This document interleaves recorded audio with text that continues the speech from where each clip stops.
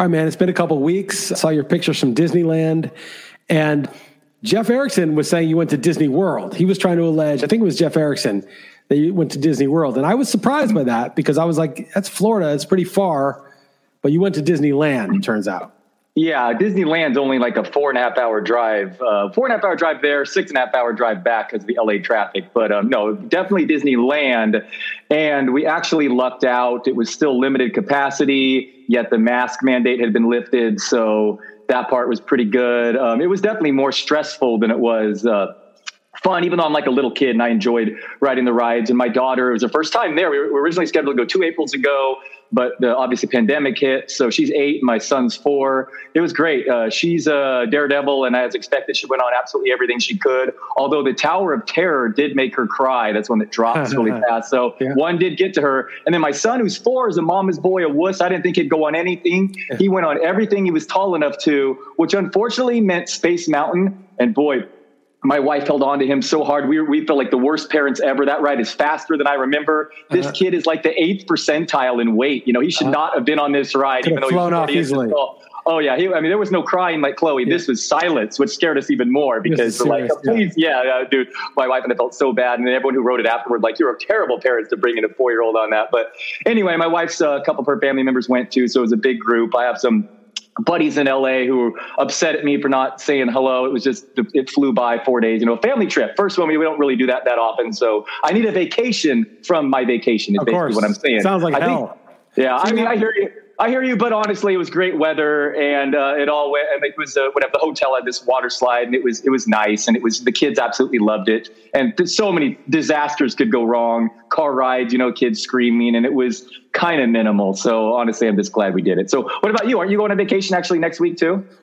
No, I'm not going on vacation. We're not going to have a podcast next week because I'm traveling to the U.S. and it's just going to be too hectic, for the international travel for a month. I just can't deal with editing it and squeezing that into the week. So this is going to be a little bit longer. Also, sorry that it's going to be every 2 weeks just for this month, but we'll be back to weekly, in July and mid-July. And then actually in Vegas, though, I don't know how we're going to do it either. So, it might be a couple of weeks, but, you'll have the every week podcast. But we'll make this one a robust one. Disappointing to see that you ducked me and beat Chris Liss 1 NFL. Use the excuse that you were on the vacation, but a real man obviously would have just drafted by his phone on the roller coaster. What was the one that made Chloe cry?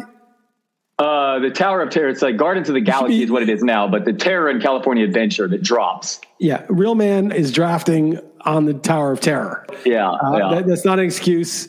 A couple things. First of all, the real truth is you totally avoided me because I told you I'm going to be gone. I'm sitting. I have so much way freedom as far as timing wise, except these 3 days specifically in which you decide to schedule the draft. So you got a lot of likes actually too on that tweet about me. I should real man drafts on a roller coaster. I saw that. Obviously, people know the truth.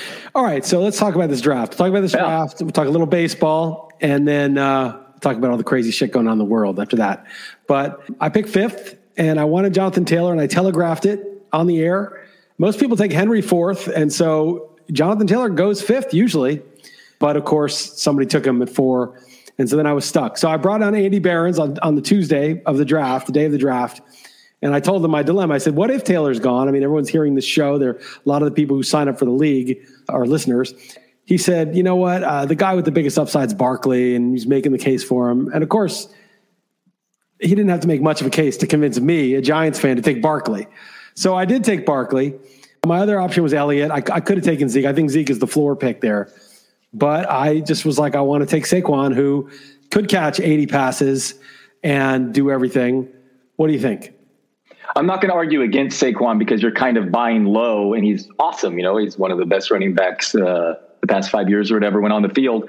But I personally have moved Zeke up to number 2 on my board. Wow, just look at how good he was over the first month. I know he's going to turn 26, but he's reportedly showed up in really good shape. I kind of like him coming off a down year. And man, it's the first month of the season. The targets were out of control. I think that offense is just going to score so many points, and he's going to get all the touches. I mean, Tony Pollard is a nice insurance, but I moved up. I just like the situation. I moved him up to number 2 on my board. But again, I won't argue against Barkley. Yeah, I mean, I actually think like the top 6 are all kind of equal. And if you really wanted to argue for Henry, I mean, I'm worried that he's going to fall off the cliff, but come on. I mean, that's just like speculation. Yeah, he had a lot of carries, but he wasn't slowing down. He had 5.5 yards a carry or something crazy last year. Like, it wasn't like, oh yeah, we saw him in his decline year and now he's done. No, not remotely. So I'm not that in the first round. I'm taking it back in those first like 6 or 7 picks. And I might even take Chubb and Harris too. Maybe even Eckler. I mean, the first 10 picks are backs for me, but I don't see that much separation between them. Yeah, that's totally fair. I personally won't end up with Kamara as the one guy I'm guessing just coming off the touchdown season and the different quarterback, and people are willing to take him third in this draft, but he's the one guy I'm guessing that I'll pass on based on ADP. But yeah, I totally agree. That tier, we're all arguing very close things as far as Henry, Jonathan Taylor. I mean, I like him too, and obviously Cook. So yeah, okay, Barkley. Okay, so I get Barkley. The way back, Edwards-Helaire goes right before me, who I find interesting. I think you're going to have to pay a mid-second round price by the time the season comes around because everyone knows if he's running back 1.1 in 2022, is that going to surprise you at all? Not at all. I'm warming up to him. I'm moving him up to number 12 on my running back board. I think he's absolutely mid-second rounder. He was going in the third. You could get him in best balls earlier, but yeah, this is where, one pick before you, that was disheartening because I do think there is actually a drop off at running back there if you're worried about Gibson's toe, which why could you not? Like he'd be the one guy there. Personally, I think DeAndre Swift's, that's crazy that he went one pick after you mid-second round. I'm on the Lions with that coaching staff, with Jared Goff, with his durability. I mean, I think Jamal Williams is actually kind of okay. He was good last year. He really changed his whole game and his body is good. So, man, DeAndre Swift is the one guy that jumps out at me there. Like, no, thank you. So, yeah, once Edwards-Helaire went, and I wasn't sure I was going to take him, but I was definitely looking at him. I was like, okay, I'm taking a receiver because I am worried about the toe with Gibson a little bit. I could have taken Gibson there, though. That's fair. Yeah. So it was either Hopkins, Ridley, or Jefferson for me. And I was almost going to take Ridley. I mean, I really was like, man, Ridley's younger and he's going to get so many targets. But he had foot surgery, man. I mean, it's like, that's a thing. And Hopkins, I don't like Hopkins that much, and he's 29, 2.5 years older than Ridley. But he's like a Hall of Fame receiver. And Hall of Fame receivers at 29 almost never, unless they get hurt, fall off the cliff. Like, it's not like he's just a good receiver. He's not like Adam Thielen or someone like that. DeAndre Hopkins is probably going to end up in the Hall of Fame, I think. So he had 115 catches last year with no, real training camp, get used to the offense, get rapport with the quarterback, cold as a free agent. I mean, I think like his floor is like 100 catches and healthy floor is like 100 catches and 1,200 yards and like 6-7 touchdowns. Floor. Yeah. Super safe. Like I said, better than safer than Swift for sure. I would go with easily Ridley or Jefferson. I would go with the younger guys. Ridley had 40 more air yards per game than the number 2 receiver last year. That was without, Julio Jones, I don't know, basically didn't play a ton either. But I think, the foot surgery, though, you're right. Yeah, foot surgery. So I would say that's not great. And Jefferson's going to regress some, too. But, those two, the younger guys. Hopkins had so many targets and the touchdown upside wasn't there. But you could also say Kyler Murray's fall-off was directly related to that shoulder injury the whole second half. Yeah, I agree. I think with Ridley, the air yards are good if there's like some guy who you're like, oh, Mike Williams had a lot of air yards. I guess they're trying to get it to him. They just didn't succeed a few times. But when the guy's getting 160 targets, I don't think air yards really help because you're like, I know he gets a lot of targets. I know he gets a lot of downfield targets because he led the league in ADOT. He makes a lot of big plays. I think it's double counting to say, let's move him up because of air yards. I think he is where he is because of the air yards already. Yeah, just no running back, maybe Mike Davis, but I get Pitts, but man, no Julio and no one else there. Have a huge target share. Beatable defense in dome, and Ryan's really good. It's a good. And people say, oh well, he might fall off because Julio's not there, but he did most of his damage last year when Julio was out. So I think he mostly answered that question. So I'm not worried about that. It's just the foot. If his foot were healthy, I would have taken him. It wasn't. I took Hopkins. I like Jefferson too. It was very close, but Hopkins, I just think the 100 catches are in the bag and it could be 120 or something crazy. Okay. So round 3, I take Terry McLaurin. I could have taken, I was one pick after Pat Mahomes, so I didn't have him. I was thinking about him, but I could have taken Kittle, your guy. I could have taken Allen Robinson. I could have taken ETN. I could have taken, that's pretty much it that I would have thought about. Yeah, easy McLaurin for me here.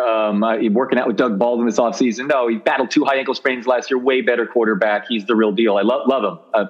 No argument there. That's an easy one for me. Okay. Like it. So I got Barkley, Hopkins, McLaurin. Round 4, I was looking at Josh Allen. I don't know if I would have taken him, but I was like, okay, this is sort of the no man's land for me where I don't love anybody at the price. So I took Cooper Kupp, who I think you and I both talked about him, that you like him too. Yeah, I like him. This knee injury is something to pay attention to.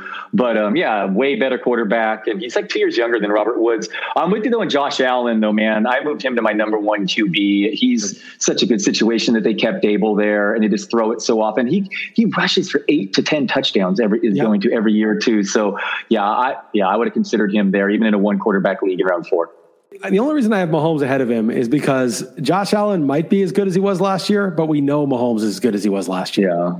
No. Josh Allen might be. If he does it again, then I think Josh Allen should be number 1 in 2022 because, as you said, the rushing, right? And then we know he's established it for 2 years. But with 1 year, I could see him kind of just being okay. And then you're like, I took him ahead of Mahomes. I can't believe it.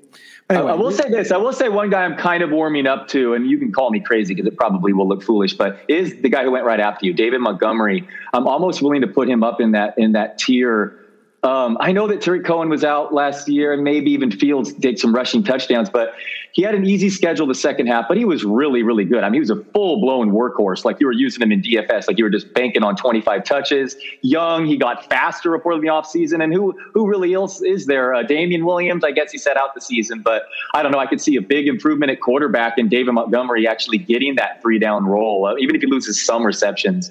But tell me I'm crazy because I hated David Montgomery before he went off against a soft schedule in the second half last year. Yeah, that was the other guy. It was Kupp or Montgomery, actually. He went right after me because Montgomery is the best of the remaining backs. I mean, Javonte Williams went next. Yeah, I don't know if Melvin Gordon's going to start. Chris Carson is like fragile and, he doesn't catch a lot of passes. And then, I don't know, and then there was a couple around gap for the next back. So it was Montgomery or Kupp because I like Kupp best among the receivers and I wasn't going to take the tight ends then. So that's fine. I could have taken him. But I was like, okay, I want Kupp. I want Hopkins, McLaurin, Kupp. If those guys are healthy, like that's just a great trio of receivers, and then I have Barkley. Okay, so round 5 comes, your boy Hawkinson goes 1 pick before me. And I think, okay, the tight ends are going to start now. And I don't like Golladay who went next. Jamar Chase might be really good, but there's 3 guys there. Lockett, I don't love. Juju, I don't like at all. Beckham, I love the guy, but no way I'm taking him there. The best receiver on my board at that point was DJ Chark. But I said, all right, I'm going to take Mark Andrews. Chark usually falls to the next round. Okay, take Mark Andrews. I think Mark Andrews is going to catch like 8 or 9 touchdowns. Mark Andrews is at a pace as a tight end, like Hall of Fame level pace. Like every year he's really good. And tight ends usually take like 3-4 years to get good. And he's been good from the outset. And he's Lamar Jackson's favorite target. Yeah, okay. So it's funny you go back-to-back tight ends here. I would have taken Brandon Ayuk. Call me a homer, but I think he's the next star receiver. I think he's going to go higher than Kittle in fantasy drafts next year. Kittle is just always good to miss 3-4 games. I don't know, man. I definitely would take Darren Waller ahead of him, and I can see the argument for Hawkinson and Pitts. I'd actually take your next round Pitts ahead of Mark Andrews. So I think you're going to regret passing up Ayuk. But yeah, Andrews is a nice touchdown. You got to remember, I really did not think Pitts would be. Well, I didn't think Pitts would be there. No, I would have taken a receiver, but I thought Chark was going to be there, who was my top guy, and I definitely didn't think Pitts, who's going in the 4th round, would be there. But I have Andrews at 4 and Pitts at 5 and Hawkinson at 6, and they're close. And I was like, all right, Andrews is my top tight end. I think I can get Chark in the next round. I'll take him. All of a sudden, Pitts falls to me, and I'm like, holy shit. First of all, not only did I not get Chark, but I got a 4th round tight end that who doesn't want to own Kyle Pitts at a discount? So I took him. Well, who would you have taken there if you were me? Oh, no, at 6 there after taking Pitts, fine. Yeah, I'm okay with doubling up there. No, I think Pitts is going to go crazy. Yeah, I'm okay with No, I'm good with that. No, who else? They're all stabs in the dark, kind of like the Edmonds, Michael Carters. I mean, you can talk yourself into them, but imagine taking like James Robinson or especially your next 3 rounds. No, especially your next 3 rounds are all the same. You could take all those guys at that exact time. Right. I mean, I love the next 3. Your next, then I'm going to be critical, but go with the next 3. But imagine taking like Mike Davis out of Kyle Pitts. I understand it could work, but like you're talking about the generational tight end of all time in a great situation, and you're going to take like some middling back because you're worried about filling that second back slot. That's cowardice, dude. Kyle Pitts can get 15 touchdowns. Randy Moss had 17 touchdowns as a rookie.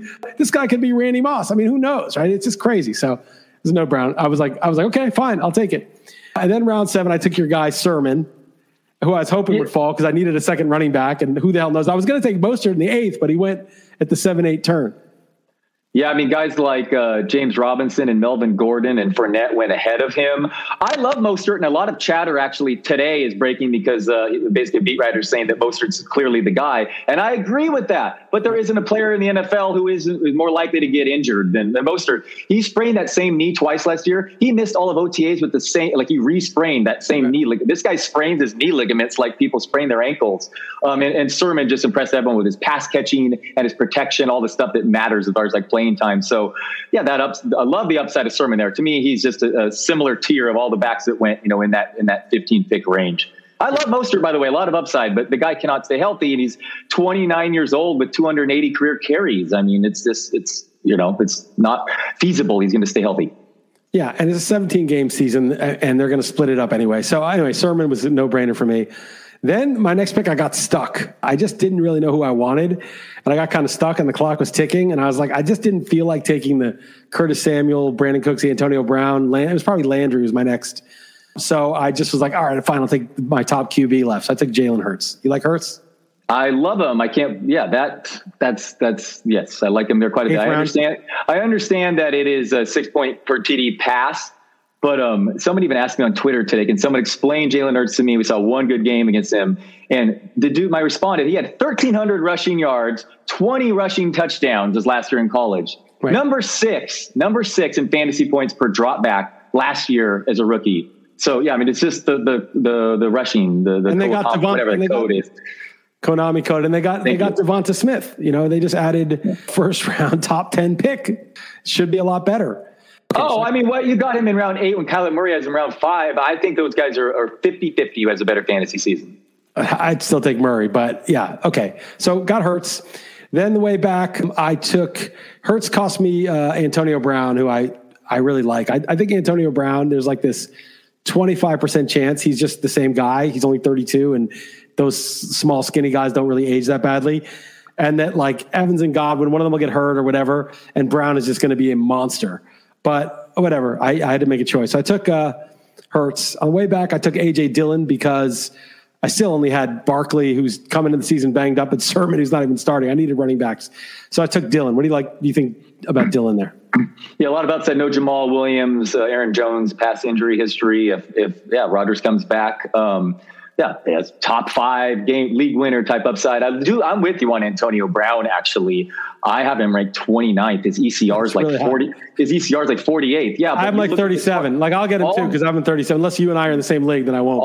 All the games they played together, he was just right there with Evans and Godwin. And Brady loves him. Absolutely loves him. And I think he was second actually in the league in targets per route run in all of football last year. And now he's why wouldn't Brady love him? This guy's one of the greatest receivers of all time. And in 32, that's old, but it's not old for a 5'10", 185-pound guy who took a year off. It's just he's kind of like a late prime almost. It's like he's going to have that one last amazing year if he doesn't, do something crazy like between now and start of the year. And Brady, I think, led the league, or he was second to Russell Wilson in end zone targets. They just throw the ball like crazy down there. And there's also upside. We always talk about A.J. Dillon. What about if you draft Antonio Brown and Chris Godwin or Mike Evans get hurt, which they do every year? Then you're looking at way crazy upside. So totally with you on AB. Even though he's a crazy human being, he could, it could be out of the league soon too. Yeah. He's obviously volatile. And for a while there, I thought he was definitely out of the league, but it looks like I think he's underrated in fantasy. You should get Deshaun Watson and A.J. Brown and Antonio Brown in every single league. Yeah. As it could be done or not. All right. Then I wanted one more back. And when I took Dillon, actually, when I took Hurts, I was looking at Zach Moss because that was the guy I was looking at. And I was like, Zach Moss is still recovering from a foot injury from last year. And I couldn't pull the trigger. And then round 10, I'm like, Devin Singletary is atop the depth chart because Moss is still hurt. And Singletary's working on his speed. He caught 38 passes last year, believe it or not.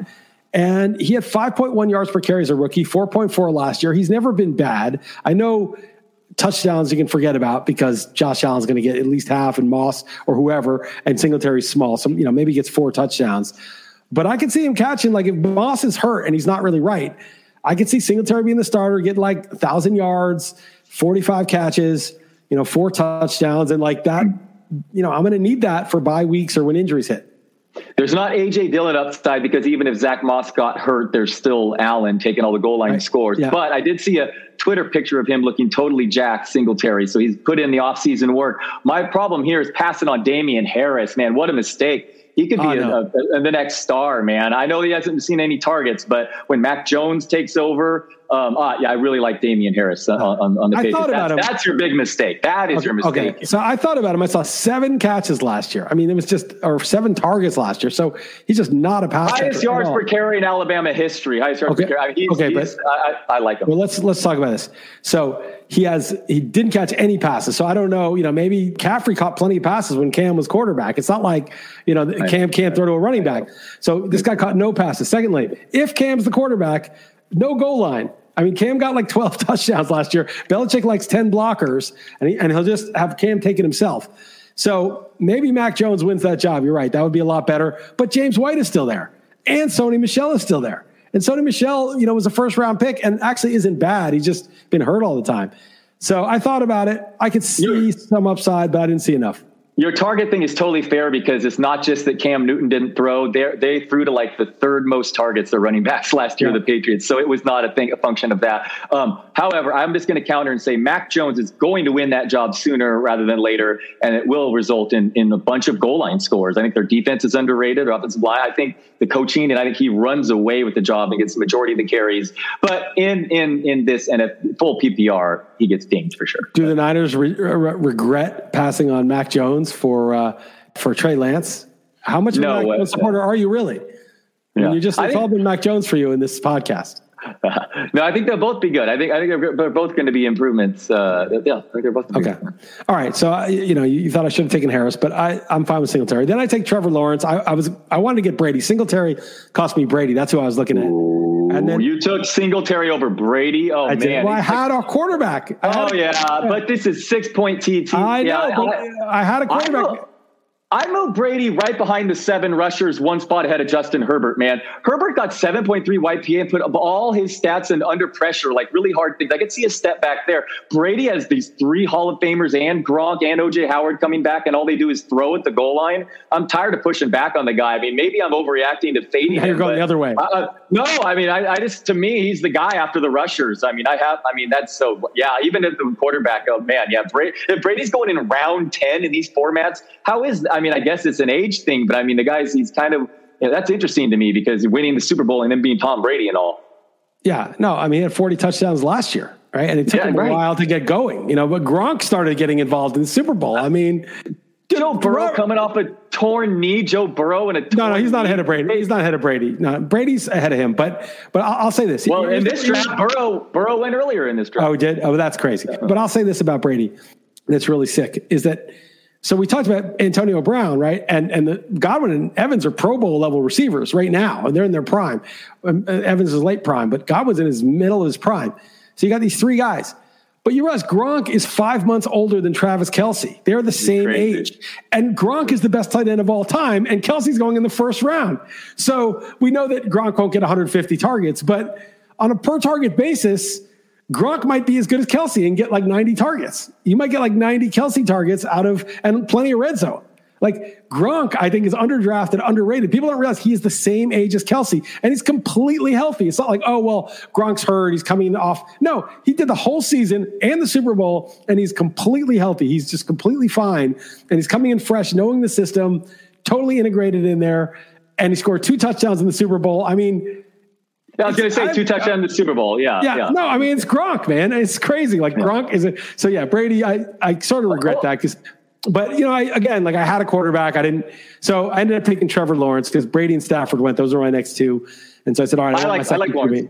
Yeah. Hold on. Let me circle back real quick. Jetpack Gallo tweeted this. So props on the 11 games in which Antonio Brown was on the field last year. Chris Godwin, 78 targets. 78. Yep. Mike Evans, 77. Antonio Brown, 76. Right. No, I mean, their ADPs are totally like one's in the top 15, the other's top 20, and the other's in the 50s. It's crazy. So that's why I'm not going to get Evans and Godwin, because I just think they're priced as like number 1 and 2 receivers. but they're number 1, 2, and 3. They're 3 receivers there and Gronk. And they don't throw that much to the backs, but they do throw occasionally to Fournette. And now Gio Bernard's there. It's ridiculous. Right. The options they have. All right. OJ Howard's like super athletic. Good. OJ Howard was like Hawkinson before Hawkinson. You know, he was like a top 15 pick. Okay. So I take Lawrence. I'm like, all right, I'm thin on receiver. I only have 3 receivers. So I take Corey Davis. I maybe should have taken Ruggs, actually, now that I'm looking at it. But I took Corey Davis because he got $37 million. And I feel like, what if Zach Wilson's good? He's supposed to be the number 1 receiver there, and he was good last year. Yeah, I could see a Robbie Anderson situation being like, oh, you overpaid for a receiver. But he was like PFF. He was like yards per route run. Corey Davis was top 5. I know it helps to play action and Arthur Smith. But still, and follow the money. It worked last year. These free agent signings actually worked. But everyone's going crazy about Elijah Moore. I guess my argument here would be, Henry Ruggs and Mecole Hardman. I feel like is getting a little bit too hated on with Sammy Watkins gone. What if Kelsey, who you just said is old, gets hurt, or even Tyreek Hill? So a little buzz about Hardman showing some improvement. Mario Puig pointed out to me on this Keeper Dynasty that we have that he was expected to be a slow start in the NFL because he was like super raw, I guess, in college when he was taken. So Hardman was your mistake here. I mean, that's a league winner type, number 1 wide receiver on the Chiefs. Like that was your mistake here. I don't know. I needed depth, right? I had 3 guys. Hardman could be a 0. Higher floor. And the thing about Hardman Pringle could end up being better. Totally. Higher floor. Marcus Robinson was getting snaps. I mean, Sammy Watkins, it's not like it was a rookie year. It was the first 2 years.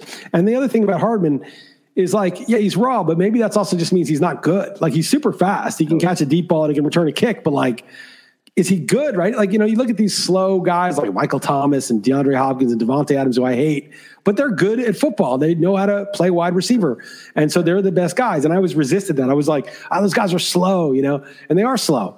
But, the opposite is also true. Like, he's fast, but can he run a route? Is he where he's supposed to be? He had a horrible Super Bowl, by the way. Ball hit him in the head or whatever. He was like terrible in the Super Bowl. Like, I'm aware. Yeah. Anyway, I know Corey Davis. I mean, who knows? Zach Wilson has looked good, and LaFleur from the Niners, maybe he does help that passing. It's interesting. I mean, ostensibly, Corey Davis is the number 1 receiver on that team. I mean, maybe Elijah Moore turns out to be, but right now it's Corey Davis. All right, fine. I have to say I've never seen as much hype. Maybe it's recency biased, but I can't quite remember as much hype as I've read about Elijah Moore. Like, it's unbelievable the amount of that 1 week of like mini camp. They're like, oh my God, he's making a play everywhere, and it was like all over my Twitter feed. And we'll see. I mean, they were hyping Van Jefferson last year. They were like, and in my predictions, I said Van Jefferson will outscore Justin Jefferson. That was one of the worst of all time. Not just one of my worst of all time. It's one of the worst of all time. All right, in all of humanity, one of the worst. It's not even fantasy football related. It's one of the worst predictions of all time, period. I love those. By the way, I love those tweets that are like, God damn it, I missed out on the Bitcoin bubble. Now it's at $8. I missed out or something. I love those tweets. It's like, dude, if you only knew. All right, so I took Corey Davis, and then next pick took Chuba Hubbard. McCaffrey could be a broken man. I mean, he didn't survive last year. Maybe he's fine, but he's pretty light, and it's got to be his backup, I think. I mean, they drafted this guy in the 4th round. He was a college star in 2019. So anyway, just another Yeah. Okay. No one else there. I like it. Sure. Yeah. I took the Bucs defense because I want to get a good defense. I took Terrace Marshall, who I like because I like the Carolina offensive brain trust. I think those coaches kind of know what they're doing, and there's some mouths to feed there with McCaffrey back and Moore and Anderson. But Marshall, I think, could be the number 3 guy, or have a good role. So I took him. Took Tucker, Ravens kicker, and then I just took Olamide Zaccheaus because I don't know that Justin Gage is going to beat him out. And then I took Gallman and Elijah Mitchell, your guys, just in case, because Sermon gets hurt. Or if Mostert gets hurt. I mean, Sermon's not going to get bell cow probably right away, and Elijah Mitchell's crazy fast. He's kind of like Mostert. Mostert was a total nobody. And then I took Donovan Peoples-Jones because I think he made some big plays last year, and second year guy. And Beckham's always hurt. Landry's slowing down. I don't know. It was just sort of a flyer in the last round. Yeah, Jeffrey Wilson went in around 15, and he suffered a serious knee injury. So I like the Gallman Mitchell stashes. Anyway, it looks like a good draft, solidly done, but definitely invite me for Beat Chrysalis too, for sure. I've been itching to get in one of these. So yeah. Yeah, you'll be notified sometime in July when I'm in LA. We'll do it. Anyway, all right. Nice. Yeah, well done. Taking the patience to go through my draft, but I enjoyed it. It was a fun draft. mostly I like knew exactly who to take. And I drafted like 1 second when it's my pick. But like the Hurts one, I like really wound the clock down. I almost never do that. Yeah. How about how's your baseball teams doing these days? You're catching up to me in one of our leagues. I'm catching up. I mean, the first, I'm definitely going to lose that first one. That team, I just make bad moves, and now Cole is falling apart. So I think that one's done. That the first beat Chris List, but the other one, yeah, you're in like 32nd or 47th or something like that, 38th, and I'm up to 160, and it's crazy because you're still ahead of me in home runs, but I have Schwarber, Ohtani, Tatis, and Matt Olson on that team. So somehow the rest of my team is terrible because I have Gleyber Torres and a couple other guys like that. But it's amazing that you're ahead of me in home runs. Yeah, I have Schwarber in the beat Jeff Erickson league. He's going crazy. At the leadoff spot, it's wild. Yeah, it's crazy. And then the main event, which is good. You know, that team had 39 points, was in dead last. It's now in 11th. And it's got a lot of room to move up. Like if you look at like the steals, I've got 40 steals, and the guy who's like, and I'm in like, tied for like 13th in steals, but the guy in like 8th or 6th has like 48 steals. So I just need and my guys are starting to get back and starting to hit. So I just need Soto hit a home run today. I just need like Soto and Gleyber and Yohan Moncada and Victor Robles. All these guys have done nothing. Robles hit a home run on my bench yesterday, which is the guys that hit a home run all year. And then he has a bruised foot or whatever. And so, it's Monday and he's not in the lineup and you can't start him. You cannot start him. So, of course, I bench him, and the next day it's his first home run of the year. It's a dick move, man. Yeah, I'm acutely aware about that. And he hasn't had a steal since June 9th. It's been very, very frustrating. And then he's sitting out today, too. So, yeah. Well, I'm glad he's on my bench. So right. Yeah. So one other baseball note. Remember I asked you yesterday if you would start Rich Hill with the two-step versus Ian Kennedy. And so I put Hill in, but then the last minute I put Kennedy back in. The last second. Oh, okay, good. I thought, you know what? I'm not feeling this, and Ed Toronto is really bad. And also, something Derek Carty said, he said the temperature is a big deal. So I looked at the temperature in the Nats game. Wind was blowing out 8 miles an hour. The RotoWire, that projected. Oh, yeah, the lineup thing. The lineup, I look at the daily lineup. Yeah, I look at that every day, yeah. Yeah, so the wind's blowing out 8 miles an hour, and it's 91 degrees, and it's against, some heavy hitters in the top of the lineup. And I'm like, I'm not going to do it. Now, he didn't get killed, but he didn't do anything helpful. He only struck out 2 guys. So no win, 2 strikeouts. Well, Kennedy got a save, right? And Kennedy got a save, but he gave up 2 runs. But still, I'm fine with that. So now the Rich Hill outing was basically worthless because he got 2 only positive things you could get are strikeouts and wins. He didn't get a win. He got 2 Ks, which is, the same amount as Kennedy got, I think. And then, of course, he had I think Hill's ERA were moderately bad, not as bad as Kennedy's on 1 inning. But now it's just sort of a 1-start week for Hill at Toronto. And I definitely would have sat him for a closer in that case. So we'll see if he dominates Toronto. I'll be pissed, but I feel like I made the right call. Yeah, well done. I was looking at that, actually. I didn't realize Ian Kennedy gave up 2 runs. I saw that he got the save, but nicely done. Yeah, because at Toronto could be a beating, too. That's a tough one. Good offense. You never know, but yeah, it could be a horrible beating. If he gives up 9 runs, I'll love it because it's the only league I have him, and it would just be so great because it would torch everyone else. So yeah, it's crazy, all the sharp, the spin rate drop. And it feels like offenses is about ready to go crazy when the summer months heat up.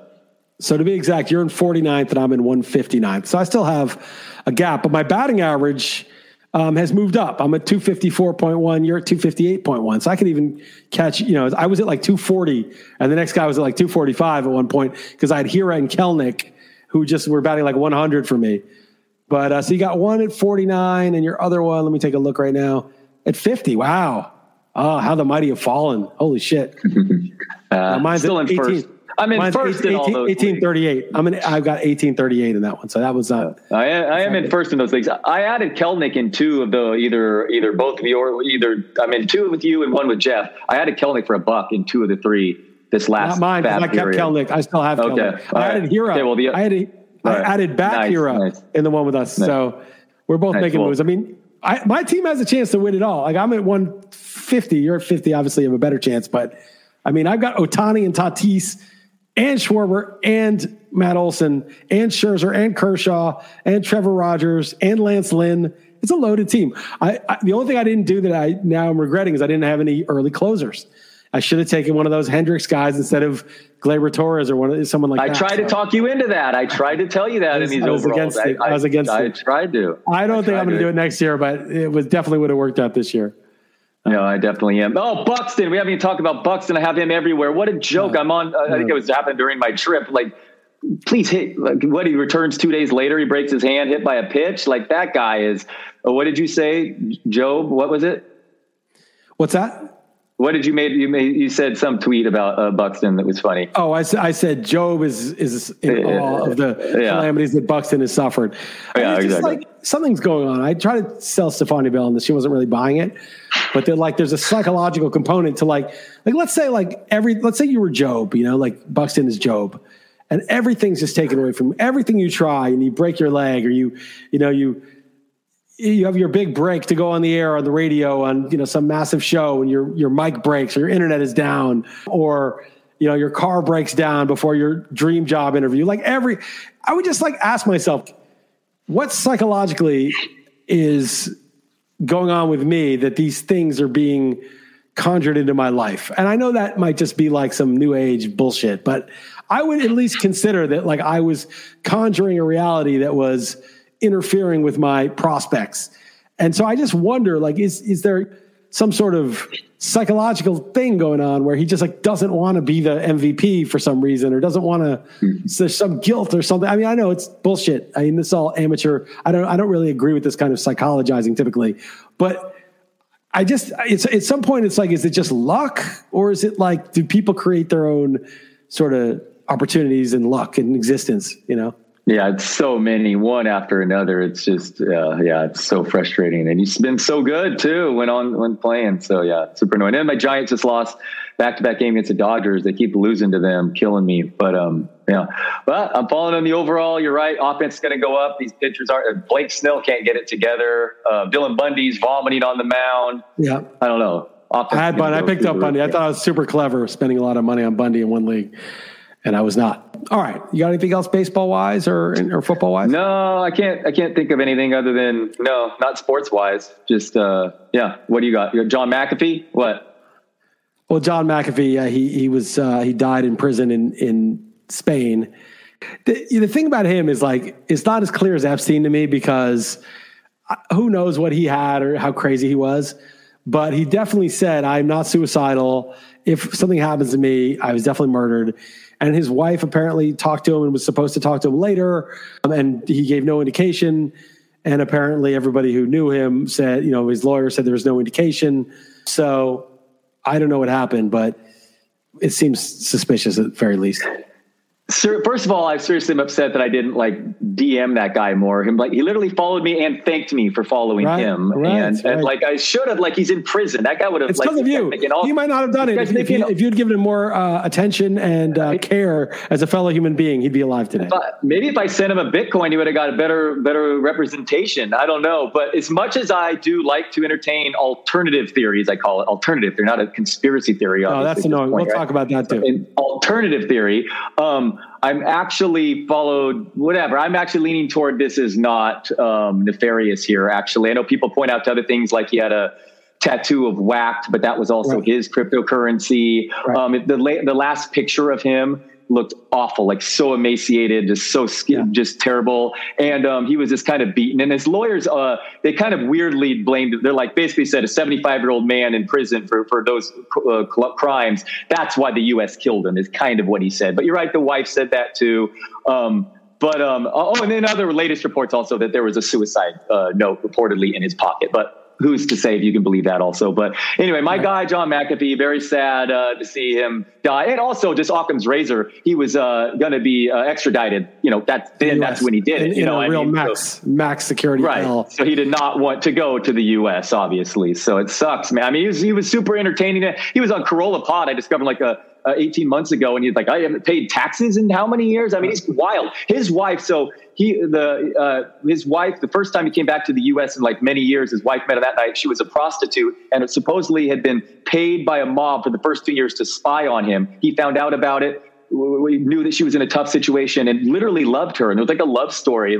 This guy has a bunch of people talk about making a movie about him. I mean, it's a wild story, but he's John McAfee. Rest in peace. The interesting thing, one more thing to say, sorry, is a lot of people think that he has a dead man switch, quote unquote, right, which is something that gets activated after that. He says he has a lot of files on people, like the corruption and all that stuff, and Epstein ties and all that. Who knows? And then his Instagram switched to Q right when he died, but it's unclear who runs that. And it's the QAnon people have it out either way, because either this dead man switch is going to activate or he got away. You know, like he paid someone off and he's alive. That's why the dead man switch wasn't activated, is because, he paid off someone and they faked his death and he's alive. He escaped or whatever. But anyway, it's fantastical and a nice little segue for you to talk about the quote unquote conspiracy theories and critical thinking and you going nuts on a nice thread and back and forth the Twitter discussion. Yeah, I had a couple of big threads today. I just got, inspired to talk about it because I was feeling like it should be said. But I just want to back up. Before that, I was posting about how I watched The Bourne Ultimatum with Sasha. And, in the Bourne movies, basically the CIA is trying to kill Jason Bourne, their own agent, because they think he's gone rogue and it's going to expose the misdeeds that they've done, having this kill assassination program that, they'll get arrested and in trouble for. And I was thinking about how when you watch a Bourne movie, there's like no suspension of disbelief required. There isn't like how badass he is, because you're like, wow, nobody could get away with all this. But there's no suspension of disbelief in, wow, the CIA is really trying to kill him? He's one of theirs. Don't they want to talk to him? Nobody has to suspend disbelief. Immediately, you're like, of course the CIA would kill him. Everybody knows the CIA would kill him, or they don't doubt it. So, why when, the New York Times reporter says intelligence sources say so-and-so, people are like, oh, intelligence is reporting this. They're willing to kill people to cover things up. Of course, they're willing to lie to newspapers, as they have so many times. Why is intelligence sources say, not just laughed at? That's just, just presumed ridiculous and no basis whatsoever.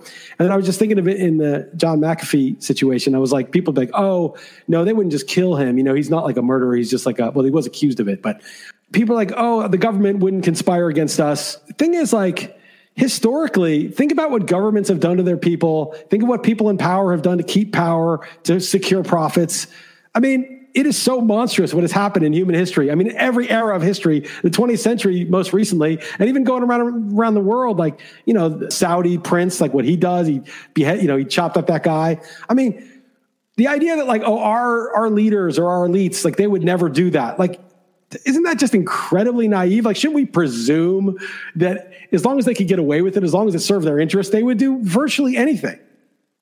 Yeah, I kind of just passed up that McAfee may or may not have murdered his neighbor who got in a dispute over his dogs at one point. But I hear you. In watching the Bourne films, there's no suspension of disbelief needed. Yeah, at this point I could accept anything. So that's not ideal.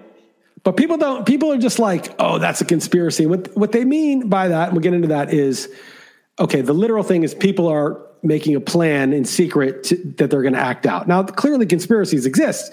Anytime a couple of people plan to do something behind closed doors, even as a corporation, the opioid crisis, these are all conspiracies. These are all conspiracy to commit this crime or to do this act. Conspiracies happen all the time. Conspiracy is just people secretly meeting to plan out an action. The governments, the CIA, their job is to be planning conspiracies. So of course anything the CIA does is a conspiracy. And so if you have a theory about what the CIA does or intelligence does, it's conspiracy. And then if you add in that historically people are willing to do the most nefarious things, then you should be, of course, thinking that they're conspiring to do horrible things to you. That should be the baseline. Now, specifically what they're doing, if you don't have good evidence for it, that it's not, the problem isn't that it's a conspiracy theory. The problem, it's a conspiracy theory without evidence, a conspiracy theory without merit. Your theory hasn't been validated by the facts. There's no, if you're QAnon, and I don't even know what they believe, and I think that's another such a cop-out when people bring that up, but I don't know what they believe because I don't give a shit. But the point is, if they don't have facts to support the theory, then okay, it's not, the problem isn't the conspiracy theory. That's fine. In fact, you should have many theories. You should have many conspiracy theories. They conspired to have a sex trafficking ring that involved Bill Clinton and Bill Gates. That's a fact. And that the guy apparently, assuming he's dead, got murdered in jail and they covered it up.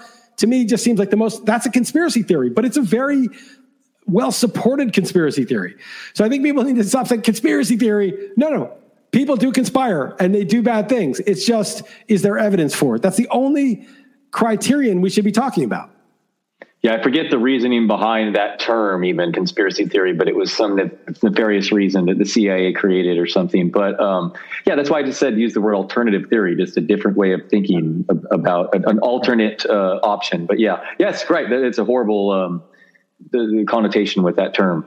Yeah, well, they've done that on purpose. And same with QAnon, which almost feels like a psyop, which is like, let's have such an absurd group. Right. So, so anytime you're like, well, why did we not get information on ivermectin? Like, why are they suppressing that? Or why did we not know about the lab leak for a year? Why was that suppressed? And people were calling you conspiracy. Oh, QAnon, dude. Oh, you're QAnon. It's just a way of just being like, LOL, QAnon. It's not engaging with the reality at all. And so basically I made this tweet thread that was like, okay, we're in World War III right now. It's World War III, but the World War is legacy media, the central banks, the World Economic Forum with the Great Reset, the national security states, CIA, FBI, both political parties with very few exceptions, the Chinese Communist Party and irreparably compliant people. That's one side. And the other side is most small business owners, independent journalists, independent thinkers, Bitcoiners, scientists who actually are doing things against their career interests to get the truth out, cranks, misfits, people who don't subscribe to the religion du jour. That's kind of on the other side. And there's a battle going on, and basically the battle's fought with information. It's fought with bits of information. And so you understand why they're trying to censor stuff and deplatform people, because that's like taking away weapons. That's like knocking out, that's like the aircraft carrier flying over the missile silo and bombing it and taking it out. They're trying to take out that source of weaponry. And then, so we're battling over the mind space. And what are we battling over? Well, we're battling over the majority of people. But a lot of people are just living their lives. They know something super weird that we're locking down and masks and all these restrictions for something that there's not bodies in the streets, right? Like if there's a pandemic, like in those movies, like Contagion, you and I would be in our house, hazmat suit being like, dude, whatever, I'm not doing it. You wouldn't need the government to tell you to stay home. You'd be like, I see 2 of my friends are dead. You're holed up in your house being like, holy shit, everybody, half the people are dead. And that kind of pandemic, right? You don't need the government telling you to lock down. You don't need shit. You're going to be locking the hell down yourself. But a situation where, if you didn't watch TV or have the internet, like it wouldn't, I don't know anybody. Now I know there are obviously people who died and people do know people who died, but it's not like 3 of your cousins and 2 of your friends and 10 people in the industry. It's not like that kind of pandemic. So there's many people who are living their lives, doing their fantasy sports or doing what they do. And they're a little bit like something's a little weird going on. A lot of people I think that they're not like this is some sort of nefarious conspiracy or this is some sort of evil plan, but they know that like it's a little weird that like they're ordering you to lock down. And it just seems a bit weird. I think most people feel it's weird. And I feel like those people are still kind of critical thinking a little bit. They don't want to think about it. Obviously, you want to trust your government and trust the institutions of society. It's very stressful if you start to go down the road of like, do these people care about me or do they want to make money or do they want to control me? Like that's not a pleasant space to dwell in. And most people don't want to deal with that. So they're living their lives. And so I think there's a battle for like, and I don't know how, integrated it is or how overt it is, but there's a battle between those who want to have more government control and lockdown and keep you afraid and have more contact tracing and more surveillance and tell you what you're allowed to say and what you have to do outside and when you can leave your house. And those who are, like, no, this is fucked up. And there's the people that the battlefield is the minds of people who are sort of, something's not quite right, but I don't know what it is. And I think that's sort of what we're fighting over. When enough people, realize or decide, maybe I'm wrong, maybe I'm just paranoid, but enough people decide that, no, this is fucked up. I don't like my liberties curtailed because of a virus that that's not like an integral part of my life. Then maybe the tide turned. I just felt like I wanted to say something and be like, look, I feel like we're in this battle over information. Like information, how to treat the virus is being suppressed. They're hyping this Delta variant like it's the apocalypse. And then the data in England is like, yeah, most of the people who got COVID recently all have the Delta variant. And it's like 1%, the death rate and the hospitalization rate didn't go up. I saw that. I don't know if that's true, but I saw that it was a 99.9% recovery rate, the Delta variant, but I don't know if that's true. Anyway, yeah, okay. Well said. Nice rant list. And then the whole do your own research getting mocked was a weird pushback too. But I guess that's where we are. So then like Davis Maddock responded, and he was like saying like, how are you the arbiter of truth? And I'm not. I could be wrong. I could be totally wrong. Like it could just be like just ineptitude and just sort of not wanting to look bad, genuinely not understanding and panicking. Well, I don't know. It just seems like there's too many things. They're literally censoring things. So to me, it goes beyond that. But whatever. What if I'm wrong? And I basically said, I'm not the arbiter of truth. Everybody's truth, but I'm the arbiter of truth for my life, right? I'm going to make my decisions, what to say, what to think, my risk tolerance. I was very risk averse early when I didn't feel like I knew much about the virus or what could happen. And he was basically trying to imply like, think for yourself or do your own research was somehow a right-wing thing, or it's like somehow it's been politicized. But it's like, no, dude, you must think for yourself. And then the retort is always like, well, you don't have a PhD in epidemiology, or you don't know, you're not a scientist and all this. And I'm like, what happens in a jury trial, right? Jury trial, you're an ordinary dude, and the prosecution makes its case by what? They call up expert witnesses, and the expert testifies. And the defense calls up his expert witnesses, and he testifies.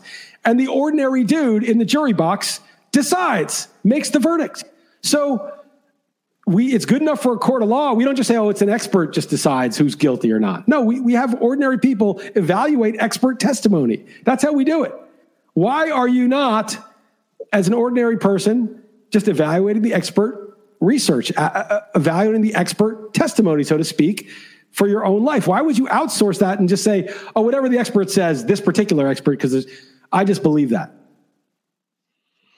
Yeah, I hear you, Bliss. It is weird that you are labeled that if you go the one route. I know, and everything we've just seen as far as science, quote unquote, over the past 18 months. If there's anything you should have learned, it's to question everything, and I don't know, verify. I don't know. These guys are acting like when you're like, do your own research, they mean set up a nuclear lab in your living room and figure out, split the atom. But I'm like, dude, if the question is whether to launch a nuclear attack on another country, I don't need to like split the atom to have my opinion on that and say, I don't think that's a good idea. I don't need to be a nuclear scientist to have a nuclear scientist to have an opinion on whether we should launch a nuke. I don't need to be an epidemiologist to decide what my risk tolerance is going outside. It's just like so absurd. And this is a technocratic society. They want experts to just tell us what to do, right? Rather than a democratic society where experts have to report their findings to the people, and the people through their elected representatives, of course, that's a farce now, decide what to do. We decide what to do. Our elected representatives decide what to do on our behalf, technically.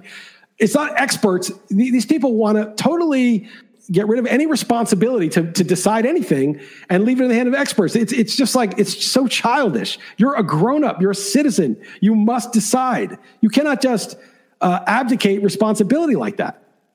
I hear you, and it does seem like there's a different set of rules. You're right, though. It's how you would use this aspect versus a jury trial or what other examples you gave. It does seem to be the case. Yeah, I mean, it just, how did it become politicized to say, why don't you critically think for yourself and do research and go to the experts and use their testimony, so to speak, so that you can properly evaluate it.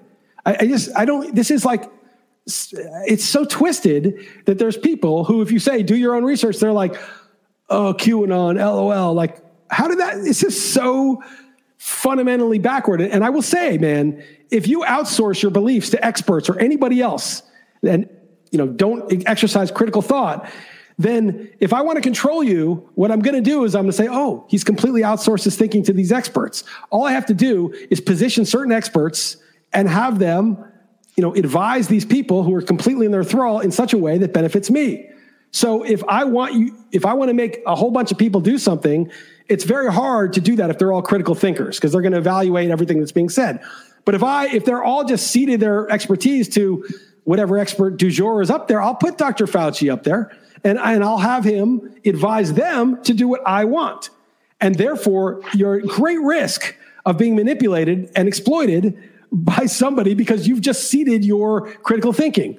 And I think this is what is actually happening, is that people are seeding their critical thinking because they think, oh, I'm not an epidemiologist. And so that anybody who's in power who wants to exploit them and manipulate them easily can.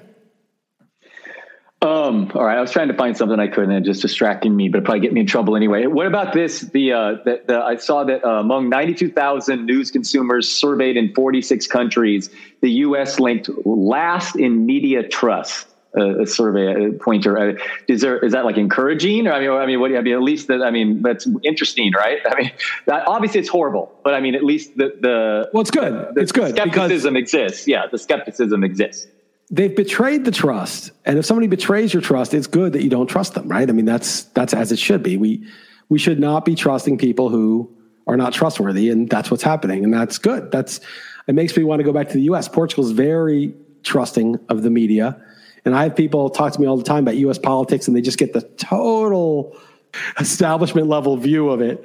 I try not to get too, I have to realize they just believe what they see on TV. Right. All right. Well said. What were you trying to look for? There was some head of medicine guy talking to, basically just claiming that that you just pay off. You follow the money. The pharmaceutical companies just pay off the people, whoever, what wants to be said. It's just funneled from the pharmaceutical companies just down, basically. So like all medical professionals and doctors and just, I forget exactly who he was, what I wanted to say, but he was some like French, like I have too much crap bookmarked, but anyway, I'll find it and send it to you later. So there's and I know my guy Mark Garagos, my good buddy, Twitter follower. He says it's just, it is a joke as far as on the stand. It's just 100% who you pay. Oh, they just make up.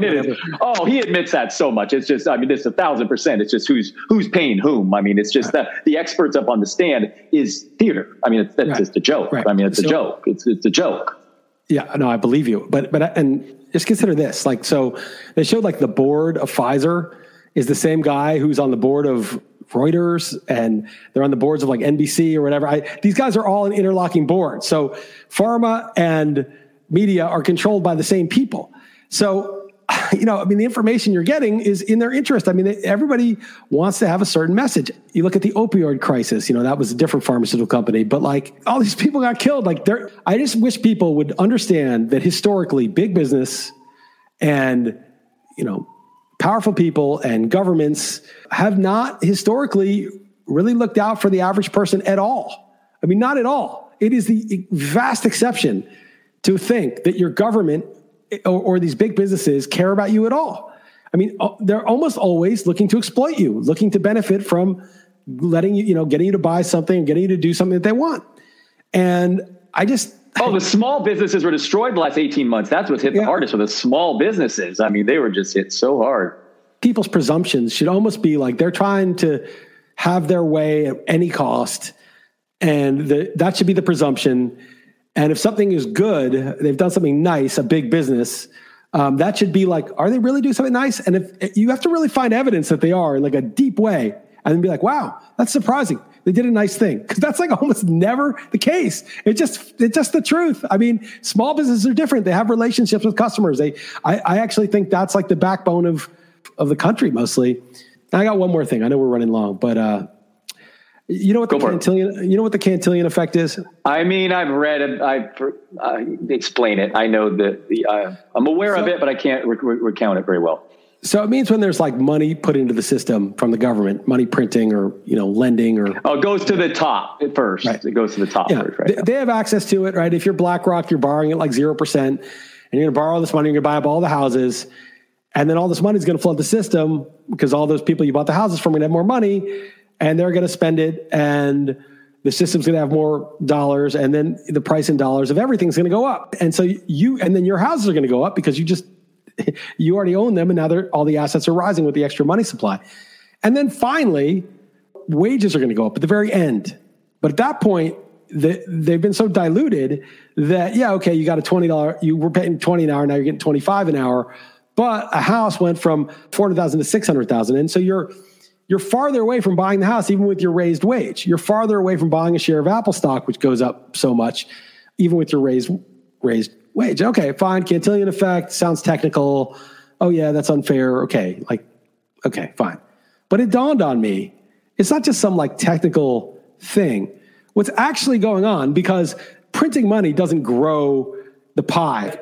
If I built like some incredible solar powered water desalinizer that made fresh water out of the ocean, for free and delivered it somehow to everybody's door, or I created some sort of teleport machine that worked that, people could now, they don't have to spend money or time on travel, that would grow the pie. That would grow everybody's happiness and lifestyle and everything else. Okay. That would be growing the pie. But printing money obviously doesn't grow the pie. It's the same amount of stuff being done. It's just, there's just more money in the system. So it's just redistribution. And as we pointed out, the redistribution is from the poor to the rich, from those who hold assets, from those who hold cash up to those who hold assets, or those who depend on a cash wage to those who earn from assets. So like, what really is that? Like, it's theft. They're like literally stealing from middle class and poor people and giving it to even richer people. And they're stealing your time. Like, you worked an hour to get X percentage of an asset, a house, an Apple stock. And now you got to work twice that much to get the same thing, or 1.5 times as much. They're stealing your time, your life. You only trade your time. You trade your time to offer value, to make money, to have the things you need, and hopefully to have some surplus so you can have some discretionary things that you really want. And they're stealing your life's time from you. They're taking it from you. They're physically taking it from you as if they went into your bank and deleted your account. I mean, they are diluting people. They're stealing. And this is causing all kinds of problems, because as the dollar gets less and less valuable and you've got to keep buying stuff, it incentivizes consumption and consumption pollution, and incentivizes all the most destructive behaviors while stealing from the poorest people. And like, so this sort of money printing, this inflationary system that we have, that it must inflate 2% a year, otherwise everything's going to collapse, is the root of all the evil. It is the source of all of this, all of the strife. Instead of growing, they're stealing. Anyway, it just hit me, like the extent of the evil of what's going on, that just seems like business as usual. Some places in LA, the gas was over $5 when I was down there. Just wild. The third richest guy in China, I don't know if you saw this interview this last week, but he came out really bullish in Bitcoin, and he said fiat is a true joke. It used to be it's Mexico. Third richest guy in Mexico. What did I say? China. What I said? Sorry, Mexico. China. I meant Mexico. Yeah. I meant Mexico. Sorry. $1 was 20 pesos, and now it's 20,000 pesos. Sorry, I meant Mexico. I was going to get to China with the miners next. Is what I was going with next. Yes, the third richest man in Mexico said fiat is a total joke. I mean, it's comical. Again, 1 in 20, and now it's 1 in 20,000 pesos. Just maneuver it however they want. So yeah, he says store of value Bitcoin. But the prices are out of control. There's a different for shipping containers that used to be 3,000 are now 20,000 overnight. All kinds of stuff, and they're going to occur in the next few weeks. I feel like that are unknown. We can't really quantify yet. Well, I feel like the housing market right now is a scary thing. I mean, big corporations scooping up all that. I mean, that's a real. I mean, Gates has he's bought 200,000 acres of farmland. I mean, the biggest farm owner in America is Bill Gates. So I also had this thought that, how do the few make things so miserable for the many? And I was like, well, they use leverage. They use levers of control. So if you make it so that if a doctor says one thing, he's done. If a doctor says another thing, he's promoted and paid well. You just create incentives in the medical schools. Harvard had a scandal where like the pharma reps are basically dictating the courses. All kinds of stuff has happened like that. And you just like put some incentives in place, in the media ecosystem, in the medical ecosystem, in the government ecosystem. And then once those incentives are in place, everybody sort of does what they're incentivized to do. So that's how they do it, right? That's how the few control the many. They just lever it. They put levers in place of incentives. And I was like, okay, that's the problem, is they've gotten their incentives put into a structure that's really nasty incentives. But what thing has built-in incentives that can just take all that down? Bitcoin? Yes. Think about the incentives, right? The incentives are to buy this with the inflating currency, and that can't be inflated. And when that happens, there's a race, as we talked about, El Salvador's first, and there's talk about Paraguay and Tanzania and a bunch of other countries. And then eventually, a lot, Tesla's in there, but maybe there'll be other corporations coming in. But there's a race at a certain point to get in.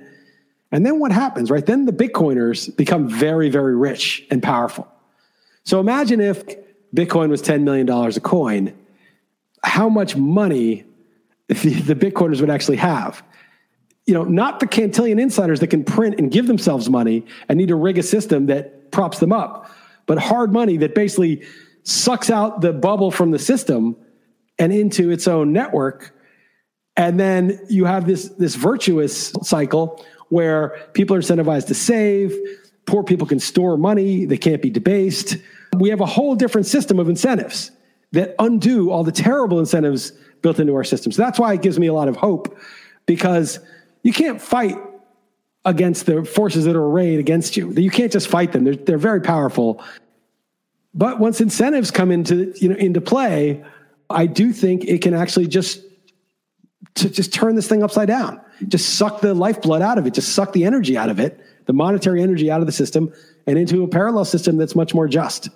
Anyway, gives me hope. No, the foresight of Satoshi, this is pretty incredible. What we saw into the future, but there's been an unprecedented amount of FUD over the past couple months in the media, and now China being essentially banning it, and all the miners having to leave, hash rate, whatever difficulty adjustment, 25%, and yet not chaos. I mean, it's kind of crazy.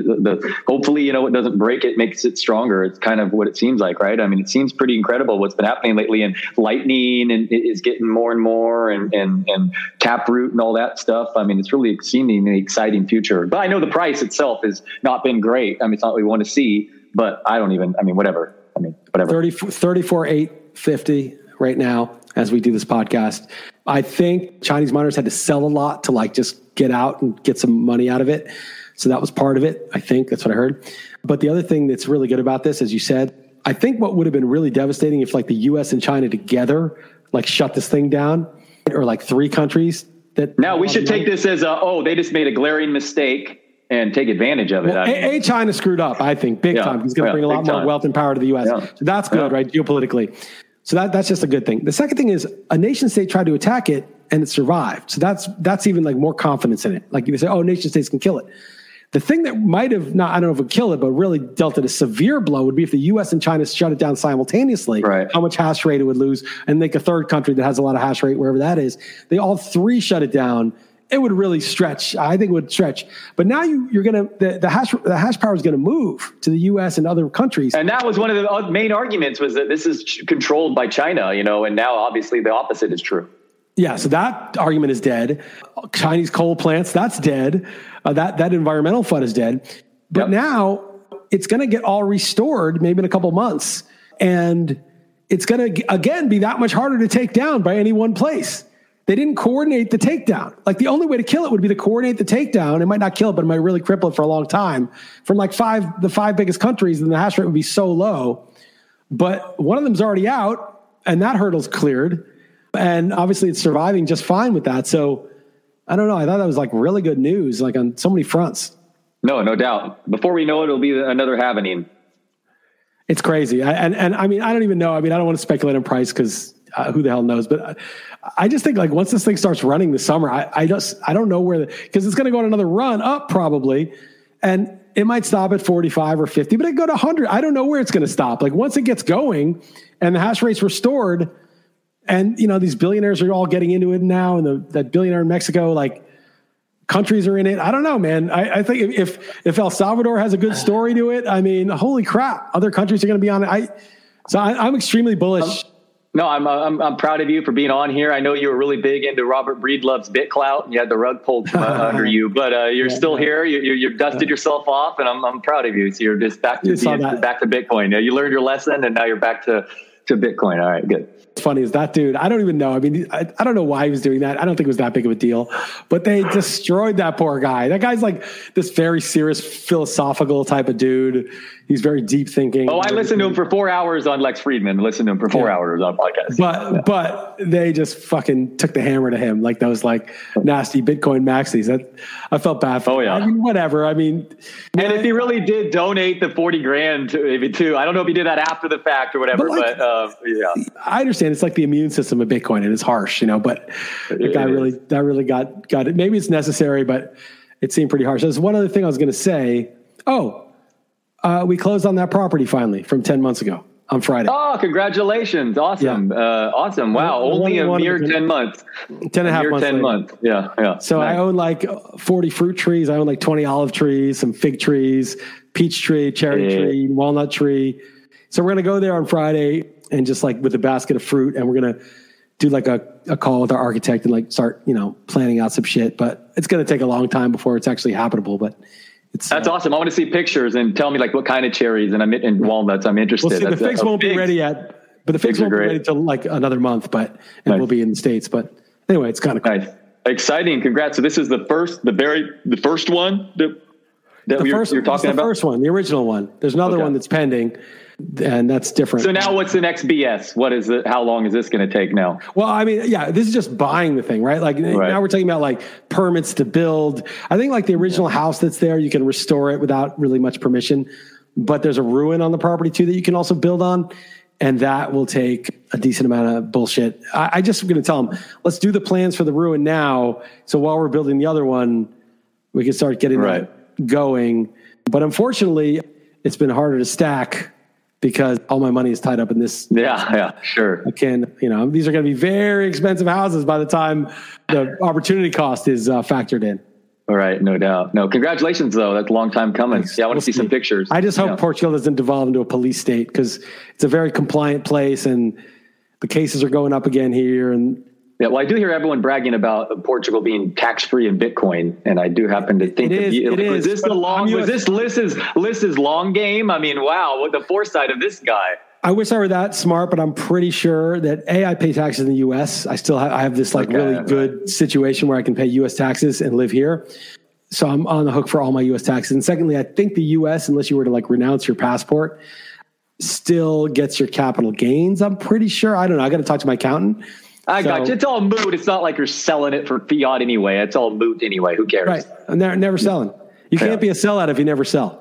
Yeah, exactly. Yeah, exactly. All right, man. Good stuff, Liz. All right, I miss you, and I'm going to miss you now in the next couple weeks. Why aren't you going to Vegas? Are you going to Vegas or not? What's the deal? I mean, I just did this. I'll give you a free room. I know. I appreciate that. Dude, although it's like in a week and a half. It's not even that soon. It's I know. I just did the Disneyland trip. I'll work on it. I really wish there was like a live draft. I've been just like kind of crowding your guys' RotoWire trip. There was another draft. No, that's not true. That's not true. All right, I'll crowd the RotoWire trip. Okay. First of all, I got two. I'm telling you, I got 2 queen beds. I was going to change it to a king bed if you're not coming, but you can just crash there, man. It's free. I got to hit up Ted Bell too. He has like some property around there. If he's in town too, we could go do our thing while you do your company stuff. Yeah. So and whatever. People will be going off doing stuff. Yeah. So, yeah. Is Andre going? I don't know. I think he told me maybe. I'm not sure. Okay. I would think no, because usually he's like all in. So I don't know. Well, I do miss you guys, and I do definitely make sense. Dude, just go. I gotta tell people though. I gotta tell people. I know. Okay, I know. You coming? Lotus so you're Siam. Lotus Siam. We'll go there 3 times. No, it sounds so Dude, good. You're in. No, you're in. Okay. I don't know about that. Well, you're in. I'll work on it. I'm taking a yes. All right. Okay. See you in Vegas, dude. Right. I'm not. Oh, by the way, so people know. Oh shit! I forgot to do the ad thing, so I'm going to squeeze it in. We got to start it over. Run it back. No. Well, first off, we're not doing it next week, and I'm not going to do it 2 weeks. It might be 3 weeks to this podcast. I think people live without it, and then be every week throughout the end of football season, assuming the apocalypse does not happen. And then secondly, was I going to say, if you like this podcast, you can subscribe, rotowire.com/pod, free 10 days. You can say that the podcast helped you decide if you want. Forget about the podcast. It's really great for fantasy sports. All the football projections are there, all the rankings, all that other stuff. All right. rotowire.com/pod. All right, man. You got anything else? We got to sign up for the super contest too. That's another reason to go to Vegas. Yeah, you got to go, dude. You got to go. Actually do a proxy there. Yeah. Interesting. No, the only thing I had written down was it's called Exit Scam. It's a podcast about this this guy, a 20-year-old, was running the biggest Canada Bitcoin exchange, and he may or may not have faked his own death, and all the Bitcoin's gone. So it's called Exit Scam. That's a real man. Yeah, it's good. It's Exit Scam. It's called its podcast. That's all I got, man. Good talk, Lex. Good stuff, man. Later, man. Good stuff, man. Take it easy, Don.